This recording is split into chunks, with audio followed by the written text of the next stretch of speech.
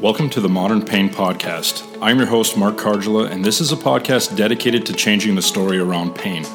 Hear me and guest co-hosts talk to amazing people who have battled difficult situations to live well with pain. We will also talk with clinicians and researchers from around the world who are working to help us better understand and treat pain. Join me in changing the story around pain. This podcast is not a substitute for medical advice or treatment. Please consult a licensed professional for your specific medical needs. Thank you so much for taking time to listen in on our podcast. Our goals with the podcast are to change the story around pain and doing it by sharing the stories of those who are living well with pain and those who are trying to help their patients and clients live well with pain in their own lives. In this month's episode, Gillette and I had the privilege of speaking with Tami Link. Her story is a really interesting one, and she's going to discuss her journey with persistent pain and how seeing it through a pain science lens really helped her navigate her way to living well again. We're going to discuss Pilates, yoga, and some alternative medicine approaches that she encountered along her journey, and she's going to discuss what she found helpful and less helpful in those approaches. Tami has a yoga practice here in Phoenix, Arizona, where she works with athletes along with clients dealing with eating disorders, substance abuse, and chronic pain. If you want to learn more about Tami, you can check out our show notes and also find her at livemovebeyoga.com. That's all one word. So I hope you guys enjoy this episode. Make sure you check out those show notes to get to know more about Tami and modern pain care and our work to help change the story around pain. And without further ado, here is Tami Link. So first off, Tami, thank you so much for spending some time with us tonight. And I just wanted to welcome you to the podcast. Thank you for asking me. So if you don't mind, what we like to do is get folks to kind of tell us their background and their story around pain. So can you tell us your story with pain? Yeah. So, it's been, it started in 1999, so there's a lot to say, but I'll try to, kind of give you some bullet points. My earliest memory and like kind of where I can start to trace some things back to was, I was in massage therapy school, and it was towards the end of my training. It was a couple-year program, and getting ready to graduate, and I was working at a restaurant at the time.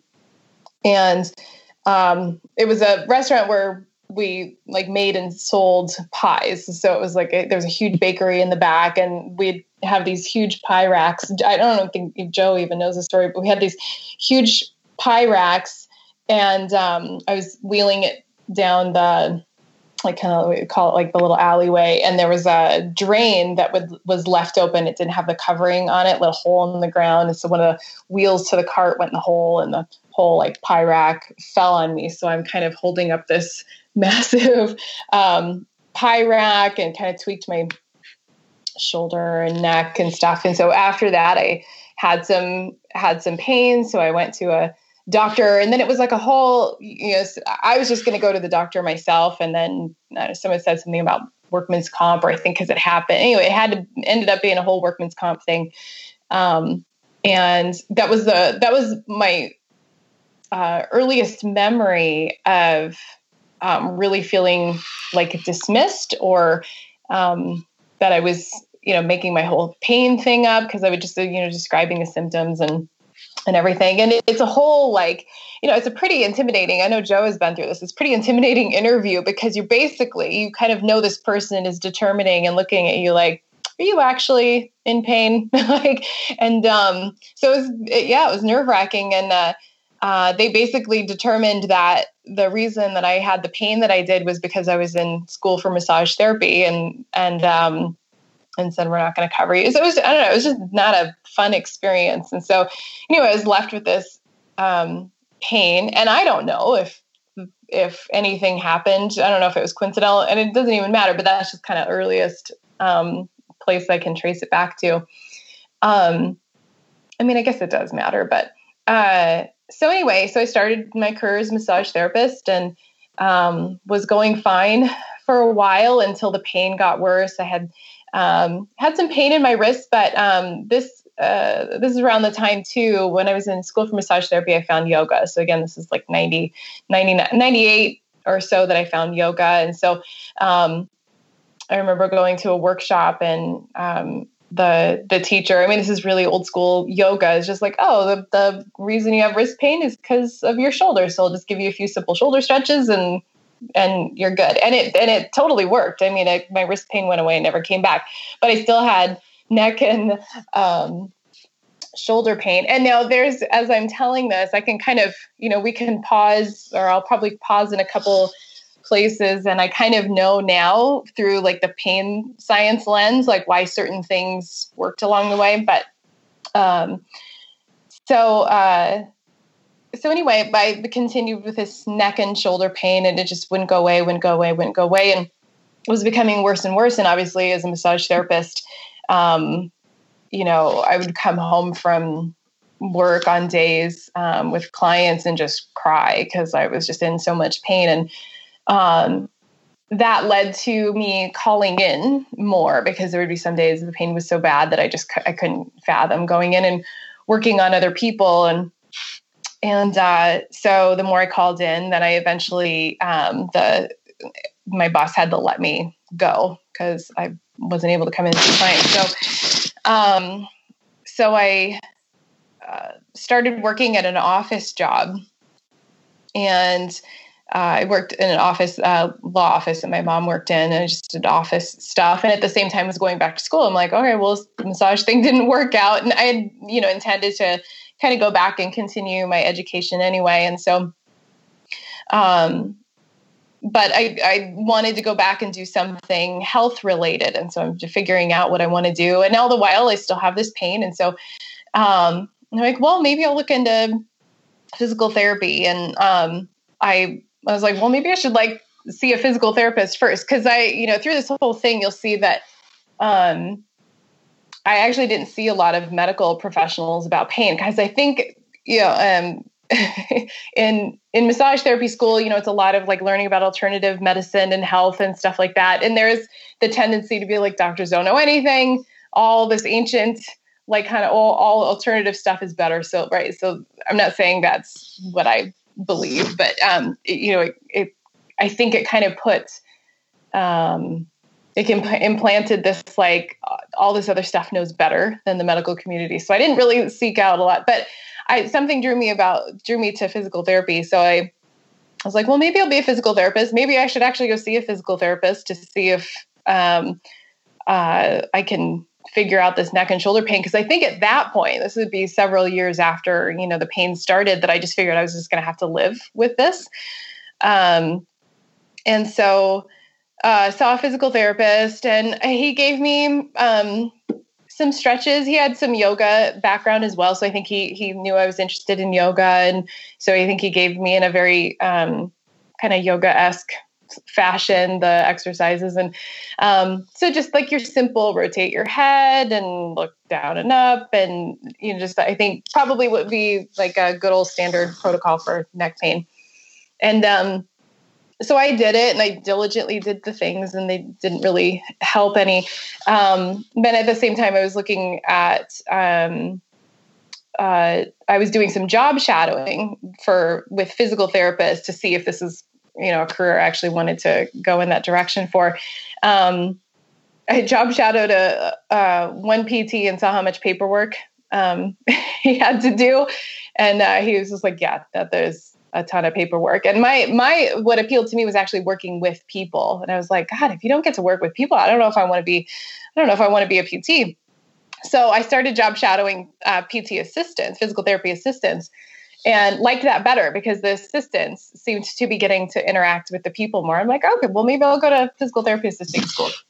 And one of the assistants that I shadowed one time in the office, or in the clinic or whatever, they had a reformer, Pilates reformer. So Pilates, for anyone not familiar, you have mat exercises, and then you also have various equipment, they call it apparatus, to practice this exercise system on. So they had a reformer, which is used now, and a lot of physical therapists are kind of into the Pilates thing and the equipment. So the assistant ran me through some exercises on this machine, and I was totally intrigued, right? Because I'm at that point, I've been a yoga practitioner for a while, and there was a feel to it that I really liked. And so, I started I just found a Pilates studio, not even a PT, but just a Pilates studio, and started getting lessons from this,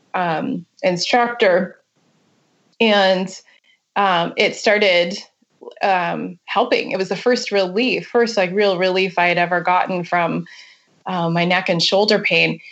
Looking back on it now, there were certain things that I can see now. I thought, which would end up, being somewhat of a disservice. I thought it was this like magical piece of equipment and Pilates is like what cured me. But I think it was more things. I think, one, I was doing something, different. So at the time I had only just been doing, yoga and weight training.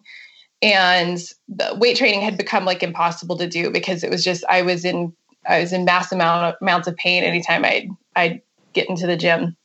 And then my yoga practice was suffering. So I wasn't doing a lot. So I think because everything had become so painful. So when I got to, doing the Pilates, it actually, for some reason provided just a way for me to gain some strength, some new movement. I was actually good at it. I had a really good teacher. He started me out just with really good basics, and he was very confident, right? So, I mean, I'm like kind of painting this whole pain science picture. Like he believed in what he was doing, and he believed in me, and constantly reminded me how strong I was. And anytime I would say I can, if he, as he started challenging me more, if I said I can't do it, he would never let me say can't, but not in a militant, harsh way, just in a no, I think you can. Like, we don't say can't, we just say try. And yeah, so I just started getting, kind of good at this thing, and feeling more confident and more like at home in my body. Like my body kind of belonged to me for the first time in a while. And so I continued with that. I fell in love with Pilates and, was helping, but then Pilates, equipment classes and private lessons are incredibly expensive. So it was only so long that lasted, because I then was going to be moving out of was living with my parents at this time, back in with my parents. And so, for that brief time I was with them, right, I'm not paying rent from good old mom and dad letting me stay there for free. So I had all this money to spend on Pilates, and now I was going to be getting married and, planning all that. And so it wasn't reasonable for me to expend as much as I was on Pilates anymore. So I stopped Pilates and, the equipment stuff, and continued with what, I had regained, the ability to do my yoga practice again. So I was doing that. And I've always been an active person. So I hiking, walking, and all that stuff. And, but then slowly but surely the pain came back. And there are several things around that time, looking back now, that I can see why. And stop me at any point if this is going on a tangent, or if it's going to somewhere where, you just want to pause.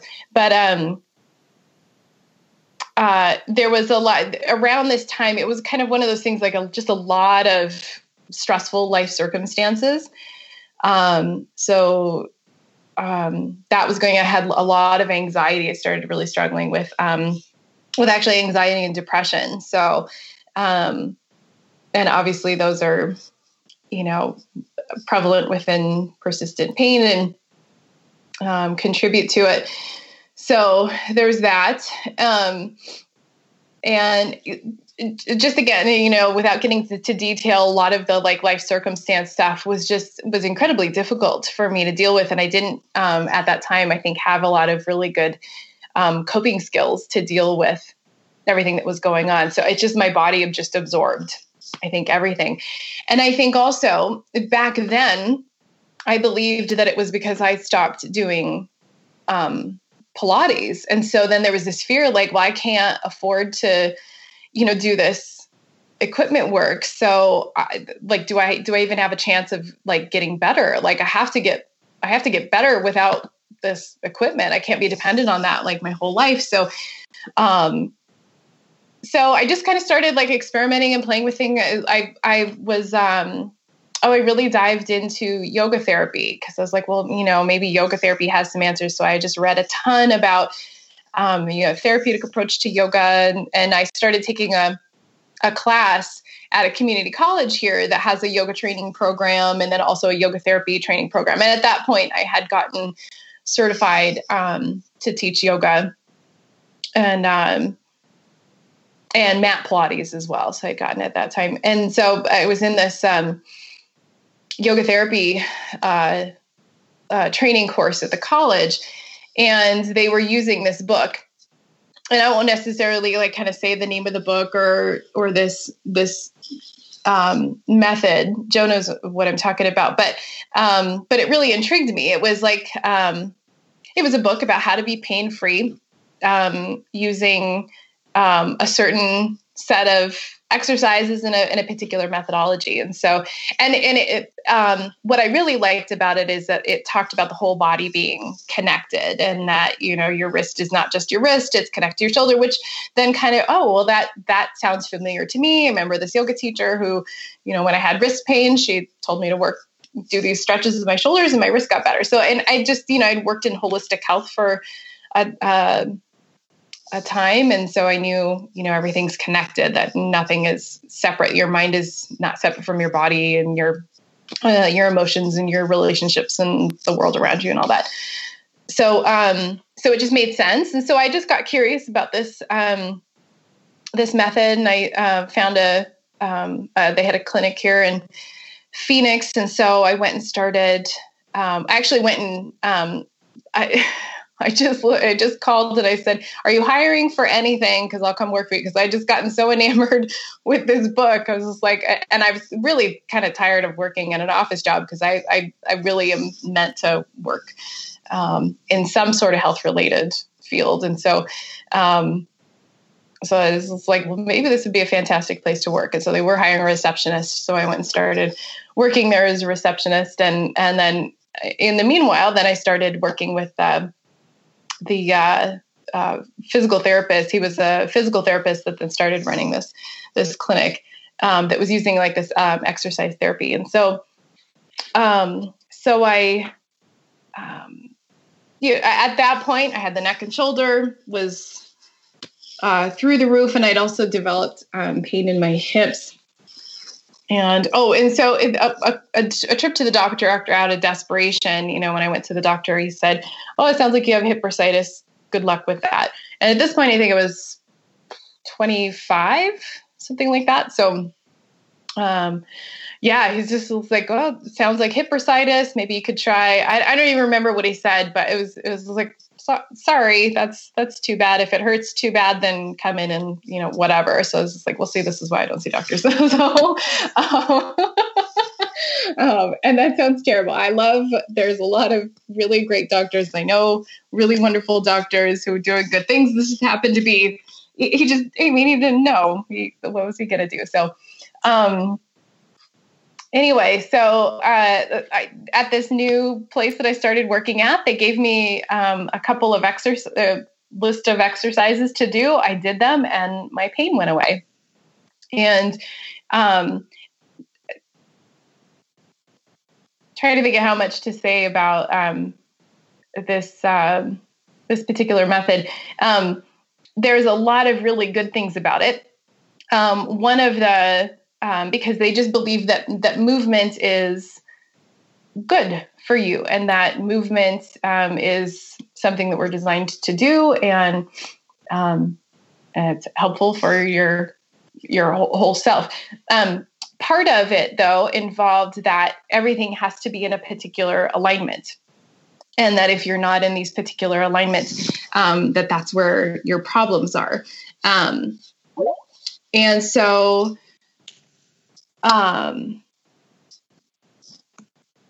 so we did these exercises, and my hip pain got better, and I started. Sorry, I got distracted for a second. lost my train of thought. Let me back up. It got better. So, right. So I thought it was because I put my pelvis in the right place, and then I was doing all these right things.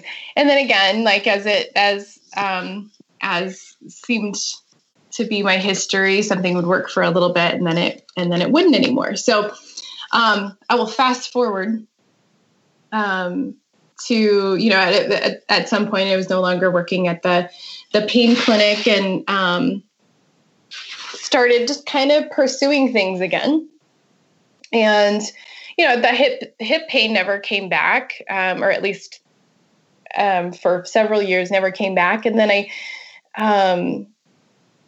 started just seeking out more things. So I came across the study of biomechanics, and I came across a couple, biomechanists who, along the same lines of like, it's this particular alignment that you're supposed to be in. I was like, okay, well, that sounds familiar. So I kind of kept going down this, like, fix your posture and alignment, and everything will be okay. And so I kind of continued with now what I could see, like here's another method. Here's another, like, thing to do. And if I just do all of these things diligently that this person says to do, then I should be okay. And I wasn't. Right? So I just started, I mean, it took me a painfully long time, but I started kind of waking up to, like, oh, maybe like cookie cutter approaches and very simple, this thing is supposed to work for you, doesn't work. And, I remember the first time, like, really, alignment rules, like, was shattered in my mind, because I was watching this video.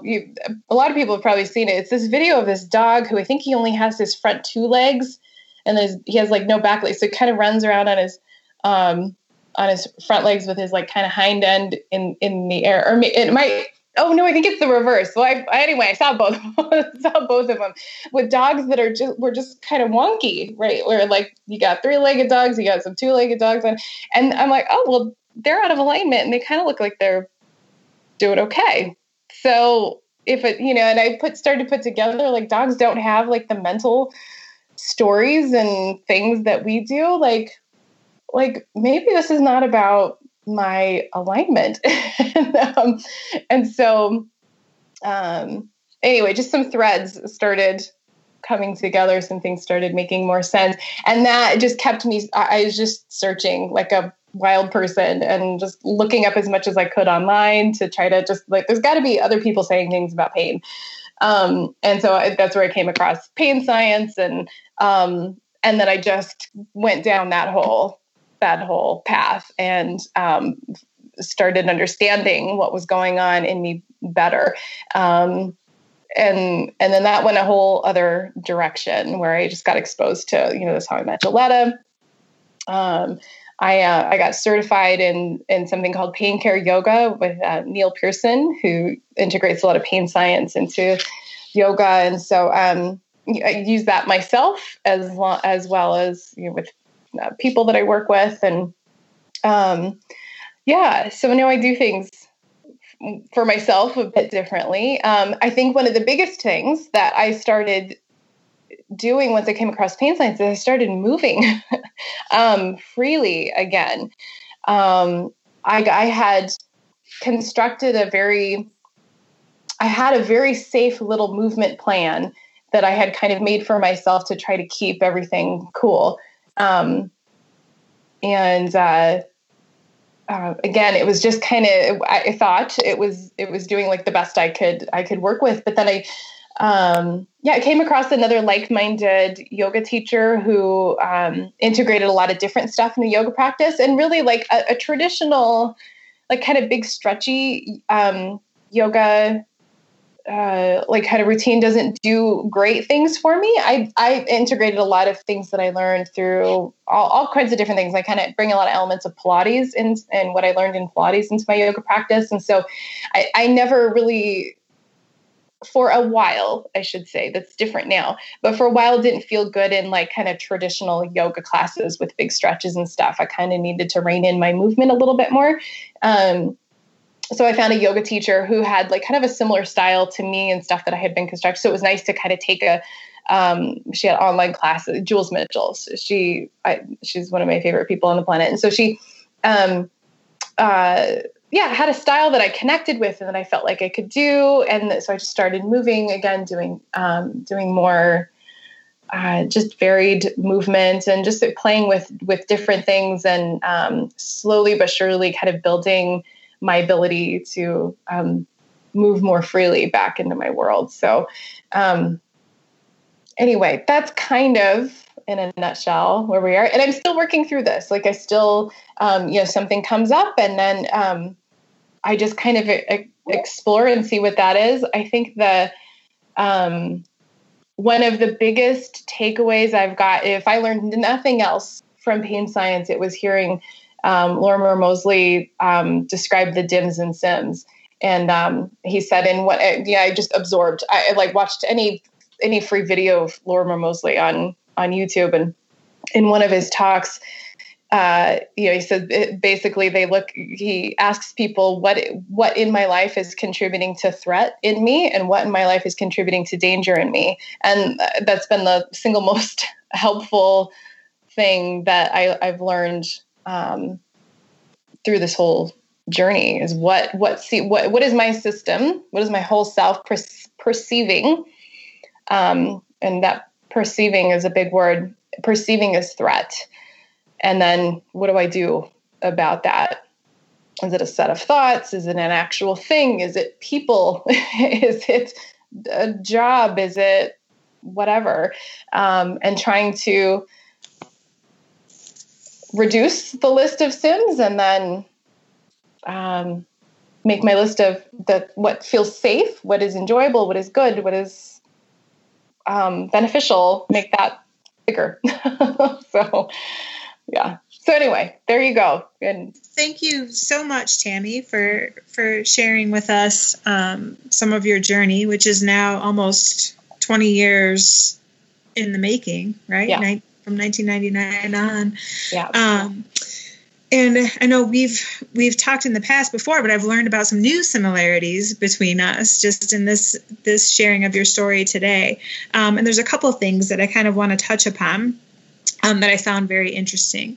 The idea when you said that you were in massage therapy school and this kind of notion that was set up that maybe alternative and complementary medicines were better, I think is a very common thing for people to believe, especially when they've had negative experiences in healthcare. And I think that's something that we need to talk about a little bit as to why that is. And then when you went into the traditional healthcare model, you didn't have very good experiences in the workers' compensation system, where you said you felt that you were dismissed and not believed, and almost that your character as a person is being interrogated rather than them trying to figure out the nature of your pain. And then when you went to the doctor about the hip bursitis, and he's just like, good luck. What would you have wished would have happened in those types of settings that might have made that a more appealing option for you to go a more traditional route in healthcare? Because I imagine that there's a lot of traditional clinicians that are listening that might want to hear what that would be. Yeah, exactly. What I have wanted.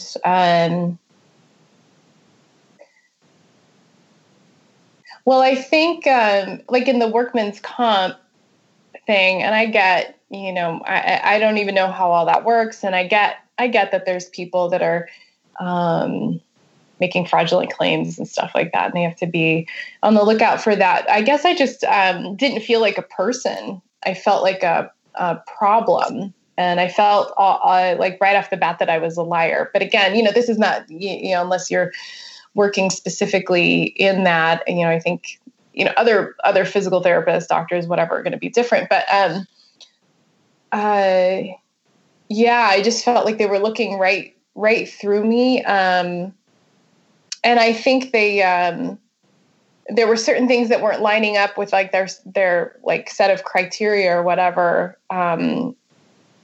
that I just wasn't fitting that. And it's just like, oh, well, you don't fit this like little box where X equals whatever. So then it's not true. So it's not real. So, so yeah, that it's a little hard to say like what I would have wanted there, because I just felt like I was just in this like just really poorly working system where they had to approach me first as though I was lying. Right. Yeah. So, but then as far as the other doctor, I mean, I can see now, like what would have been great is if he had some referrals. It's like, oh, that's really hard. And, look, I don't specialize in chronic pain, but here is somebody who does. And at least give me some direction to go in rather than just like, oh, that's too bad for you. Yeah. So maybe like just somebody to refer out to. Yeah, I think that those would be the big things, takeaways from those. But yeah, and by any means not anti, like I said, not anti. No. Yes. And I recognize that. It's a common thing for a lot of patients. I feel like don't feel like they're heard within healthcare systems, and often feel dismissed, whether it's because of a system that's set up to question first and treat later, or a system where someone is just ill-equipped to deal with a complex, ongoing chronic pain problem. So I think there are better ways that we can go forward with just making patients feel heard and believed, and then supported in any way that clinician can support them. The other thing that I noted too is when we had kind of very similar mindsets, although different approaches, because I was in the work comp system for 4 years and went through traditional routes of physical therapy and all of that. But that notion of there being, and we both were involved with the same kind of movement method that's very posturally focused and alignment focused, that also does some really good things, because that was where I had experienced really my greatest relief in terms of my pain and movement. But it was all tied to those notions of there being a certain way to move and a certain alignment of the body, the natural alignment or the optimal alignment of the body.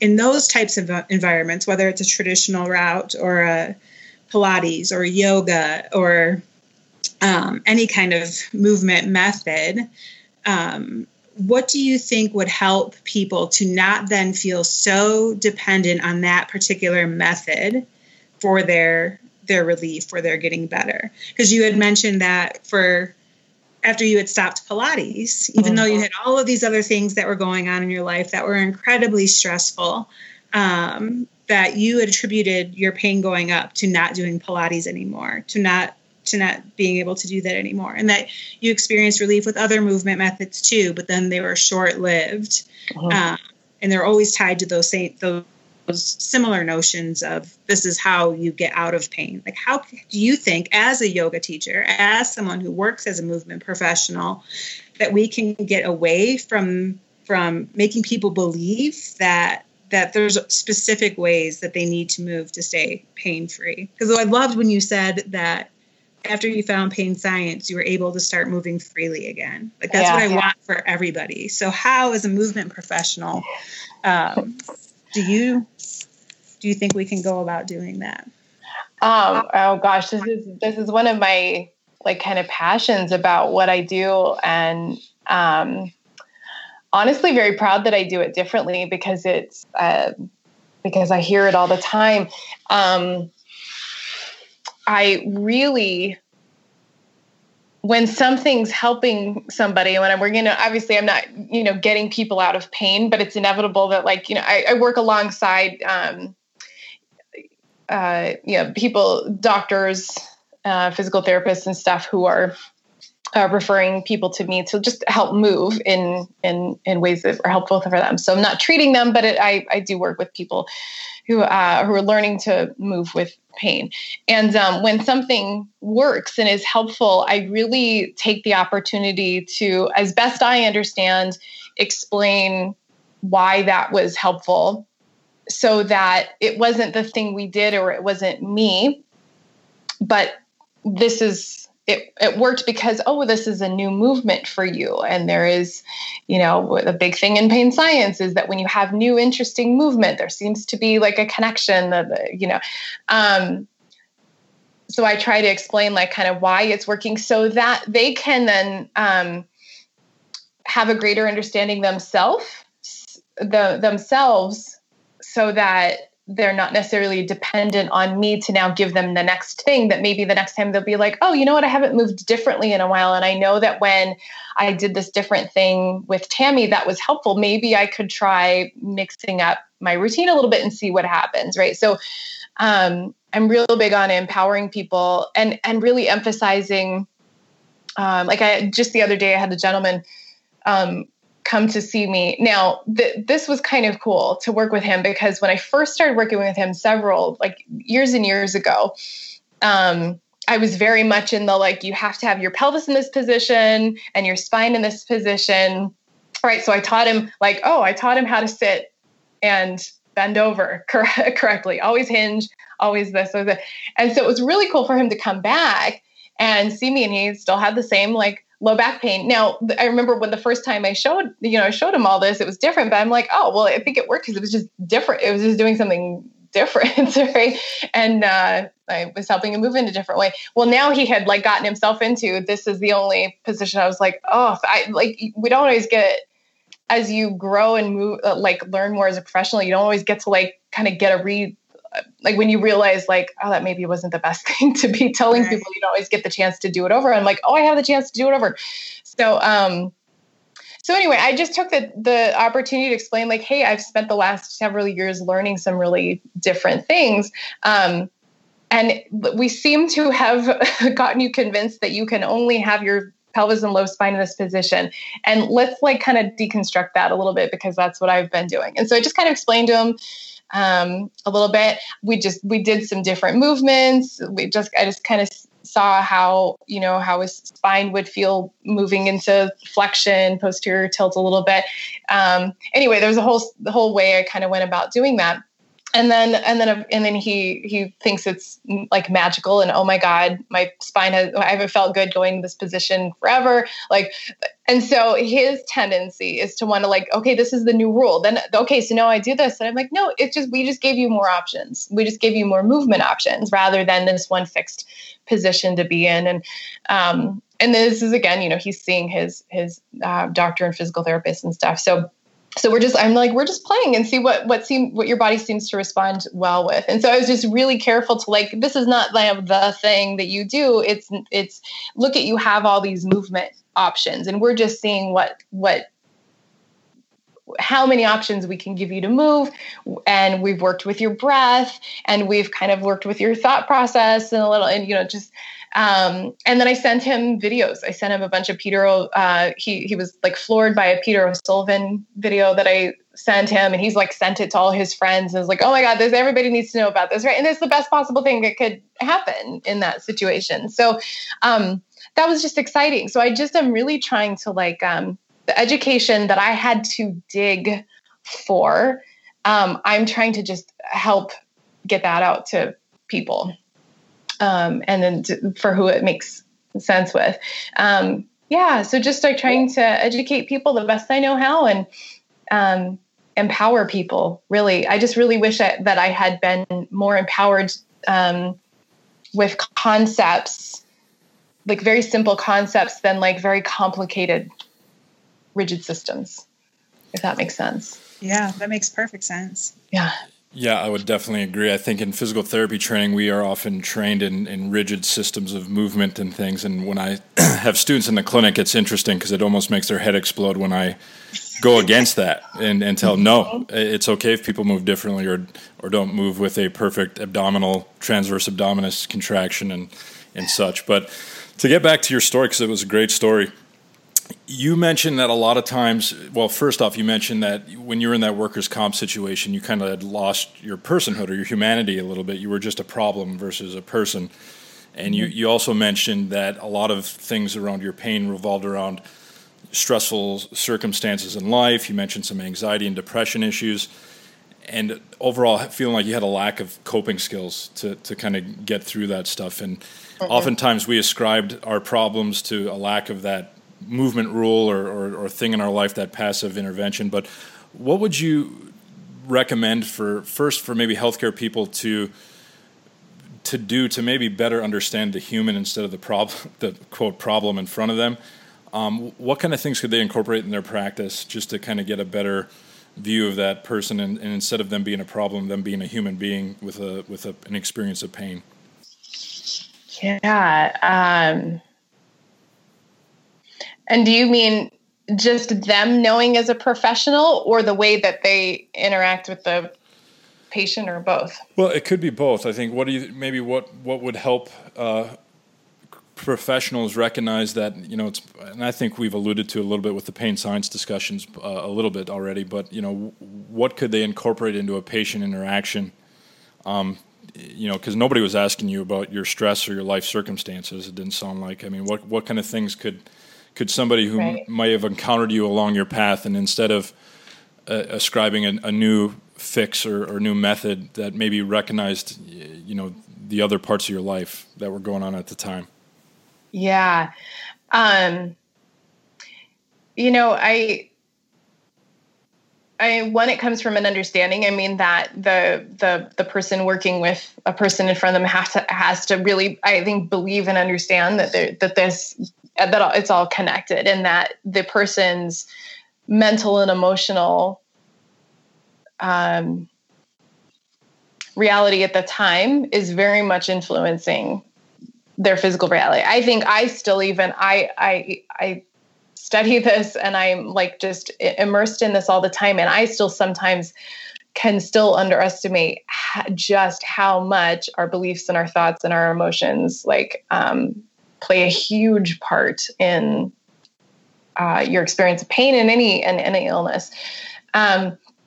So I think really deep understanding of that. And there's, all sorts of, books and resources and podcasts and stuff that discuss this connection. I think just really embedding that themselves as a therapist.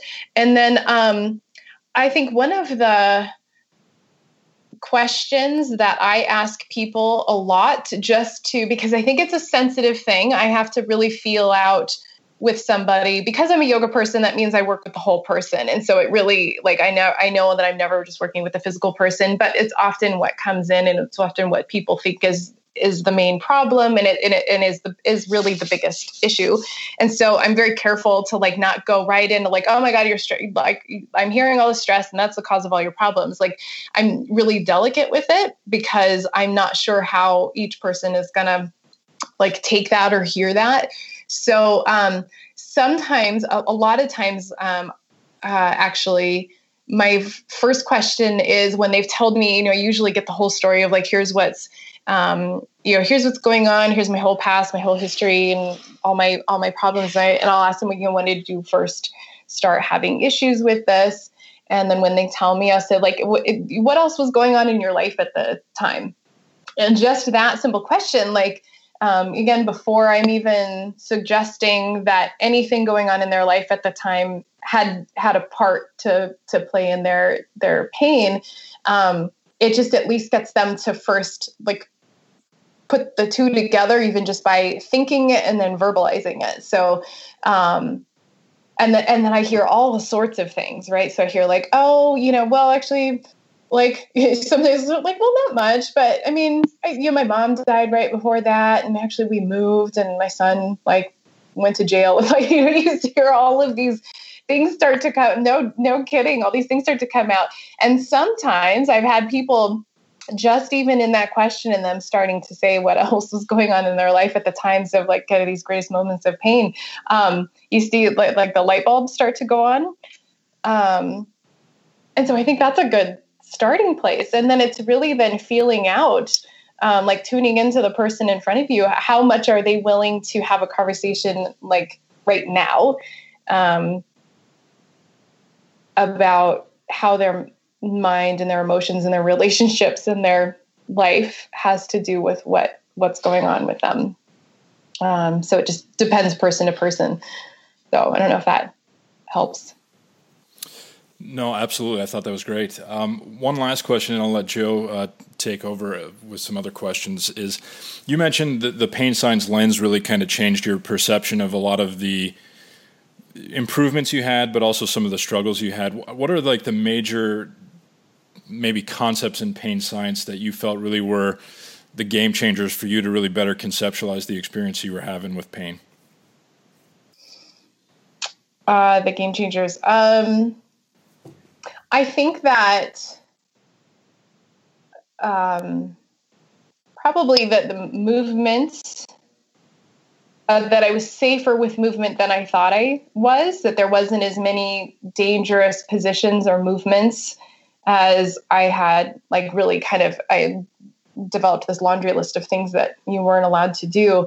And so just a lot more things were available, right? Because I was learning that like spinal flexion isn't terrible in certain positions. And really that it's, I think like a big thing was the novel movements. So I think that I kept coming across that a lot, that novel, new, interesting movement seems to be helpful. And so that that really started giving me permission to play. And once I started that kind of gave me the freedom to try some new things. And when I did, I got better. When I built like a bigger variety of things to do, that helped more. And so, what were some other, I think really I think so much of my knowing that everything was connected felt a little hippy dippy to me. Maybe that's like my old, the alternative, like new agey, massage therapy, yoga, whatever. It started validating, I think, a lot of that for me. But I don't know, there was like a lot of us seem to need some science behind maybe some instincts and intuitions that we had. So it started, and I think that was just, that calmed me down, because it was continually like, what's going on with me? All the catastrophizing is something ripping, tearing, shredding, falling apart in me. And to realize that there was probably much, if not like zero damage happening in me. And that it was okay. Like I wasn't going to blow up something if I moved the wrong way. That was huge. So, yeah. I can relate so much to that, because like I remember giving voice to some of my fears at one time, where I after successfully moving and doing stuff that I had been afraid of for a long time. It was after snowboarding. And I think I said that my femur didn't explode through my thigh, and didn't realize until I had said that was even a thought that I had in my head, because we have so much of that language tied in with pain, that ripping, tearing, shredding, exploding, like you just said, and don't realize how much that language alone can play into our experiences and our understanding of what's going on. So being able to change that understanding sounds like it was pretty huge for you, as it was for me. One of the other things that sounds like it was really powerful for you, but that kind of lost some of that power along the way because of tying it to the methodology. But that when you had first started Pilates, you had mentioned that you had a really good teacher, and that he continually reminded you that you were strong, and that helped give you some more confidence in your body and what you were doing. And I think that those are such important aspects of that therapeutic relationship too. Just having that good teacher that listens to you as a person first and kind of figures out where you're at, and then helping you to feel strong and more confident. Sounds like it was a pretty significant thing for you, and something that you engender now going forward. I can look back, at that, and even in the with the method that I got involved with at the time too. As I look at, why was that so helpful? One, I think it was new. I just was doing some new, interesting movement, and just moving in a different way. And then also, I was being taken care of by somebody, like nurtured and cared for. The person that I was working with was very kind, very kind of like this very like kind of gentle, fatherly sort of figure in a time that was really, really rough, and that I felt very insecure. And unstable, and he just provided like kind of like a calm support, right? So I mean, I think that if we look at like the biopsychosocial, it just had now all of a sudden this very like good bit of social support. And yeah, I was being cared for, and I didn't feel very cared for in some other areas of my life. So that's, yeah. So I started putting together, there was this like, right. There's more relationally, I think, just human to human that was going on, than even, probably whatever exercises and stuff that I was doing. That was a big part of it. Yeah. I love your story as far as, how, and this is such a common thread we hear with patients, at least in our clinic, as far as persistent pain patients who have this. You mentioned a safe movement plan. As far as you had really built a pretty large repertoire, and you mentioned your laundry list of things you couldn't, that you were not allowed to do, as far as were unsafe and things. I mean, in healthcare, I mean, how do you think in general, because I love the fact that we have yoga teachers out there, talking pain science. I think there's not enough physical therapists, there's not enough anybody talking pain science. And you can see, I mean, such simple things of just breaking these movement rules. We put so many people in like movement jail. And yes. Sometimes we self-impose it upon ourselves, and there's a lot of stuff on Google and the internet and various methods that can get us there. Not because people purposely try to, do harm to us, but with a poor understanding of pain, it can put us there. What's your thoughts on what do you think we can better do to just get the word out for pain science? I mean, how do we get this to the public? What kind of initiatives would you recommend? Joe's doing a great one with Epic, Colorado, and love what she's doing up there. Are you involved in anything down here, or is there anything you think we would, that could do to better help the general public? Because sometimes, unfortunately, I get depressed because it seems like it falls on deaf ears when we talk about this to medical colleagues, because it's just such a flip of the script of how they were trained and how they're really taught to look at it, or not really look at a human being, but look at their image or x-ray. Anything that from your experience in your yoga profession and other travels that you think we could do to better get this information out there to the general public? Yeah, I don't know that. Well, I don't think I know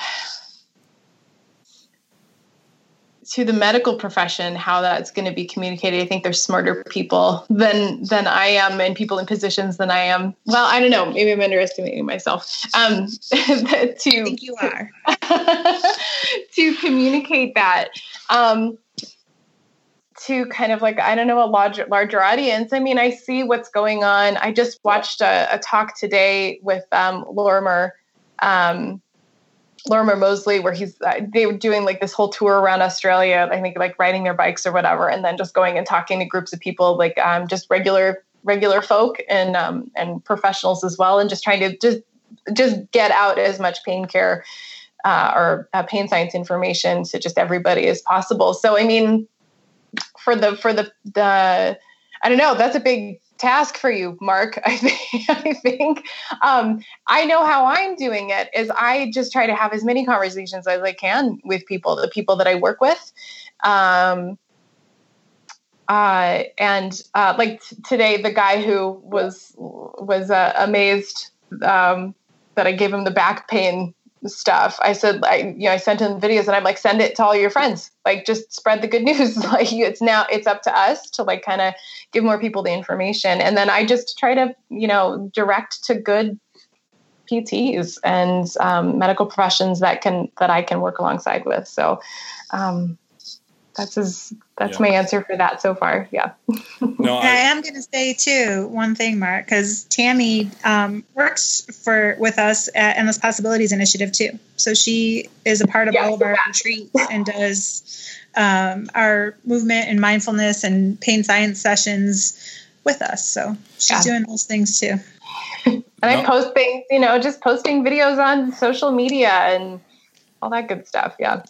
No, I think that's all awesome stuff to kind of reach out and kind of maybe bypass some of the channels that seem to get bogged down with biomedical thinking and traditional ways of looking at it. And obviously you two are two great examples of folks that are trying to make a good change and help, because you've both, Joe's story always, amazes with, getting better despite healthcare a lot of times. And we hear those stories more than I'd like to say with patients who've really become successful by incorporating pain science and things. But I'd love to talk to you, Tami, more and more about this stuff, because it's obviously fascinating stuff to us. But where can people, I know you're here located in Phoenix, but where can people find you if they want to get in touch with you and maybe pursue your services? Yeah, my website is livemovebeyoga.com. So live your life, move as in move within your life, and be as existential being stuff, yoga.com. And my contact information is all in there. So.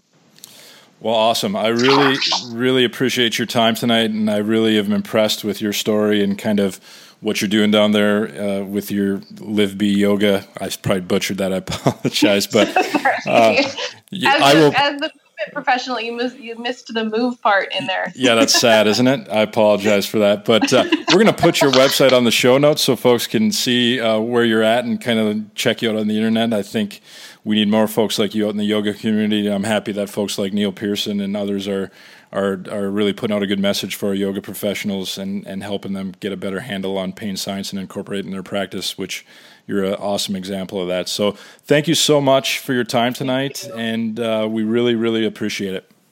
Yeah, it was absolutely my pleasure. Thank you.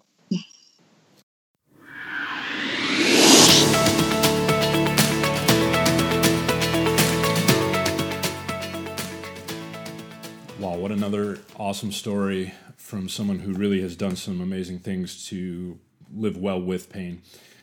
Some of the interesting things that came out in her interview that I thought was worth bringing up again as we wrap things up after the podcast is the movement rules. And I think we have to be just conscious as practitioners, clinicians, whether we're in physical therapy, yoga, chiropractic, physicians, whatever it may be.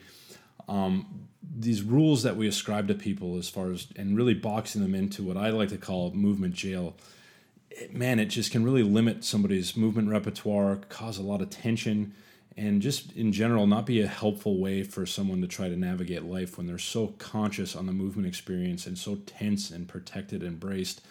And there's a lot of narratives out there that provide such rigid movement rules, and the overwhelming themes that I get when I talk to people like Tami and Joletta in last episode with Samantha is these rigid postural rules and sets that they often follow, that often with good intentions, but as science has moved forward, we know that we have to move past those narratives. So hopefully as we move forward and we educate and we learn more about pain science and science continues to progress, we'll think twice before we really start giving everybody these movement rules. Again, it's not to say posture is completely meaningless and doesn't matter for some people, or being stronger on the back isn't important. But man, some of the things we do to people with these rules and rigid perceptions of how they're safe to move can really become a negative experience for a patient. So with that said, I just wanted to thank you all for tuning in this week and this month, I should say, and we will be continuing to tell stories of patients, and I hope you continue to tune in. Please take a peek at modernpaincare.com and subscribe to our podcast and blog, and we will continue to keep you updated on future podcast episodes and educational opportunities through Modern Pain Care. I hope you guys enjoyed it, and we will see you next time. You have been listening to the Modern Pain Podcast. Subscribe to our podcast on Google Play Music, iTunes, or SoundCloud. For more information about our podcast and notes on each episode, check out our website at modernpaincare.com. Make sure you follow us on social media as we share amazing free content to help change the story around pain.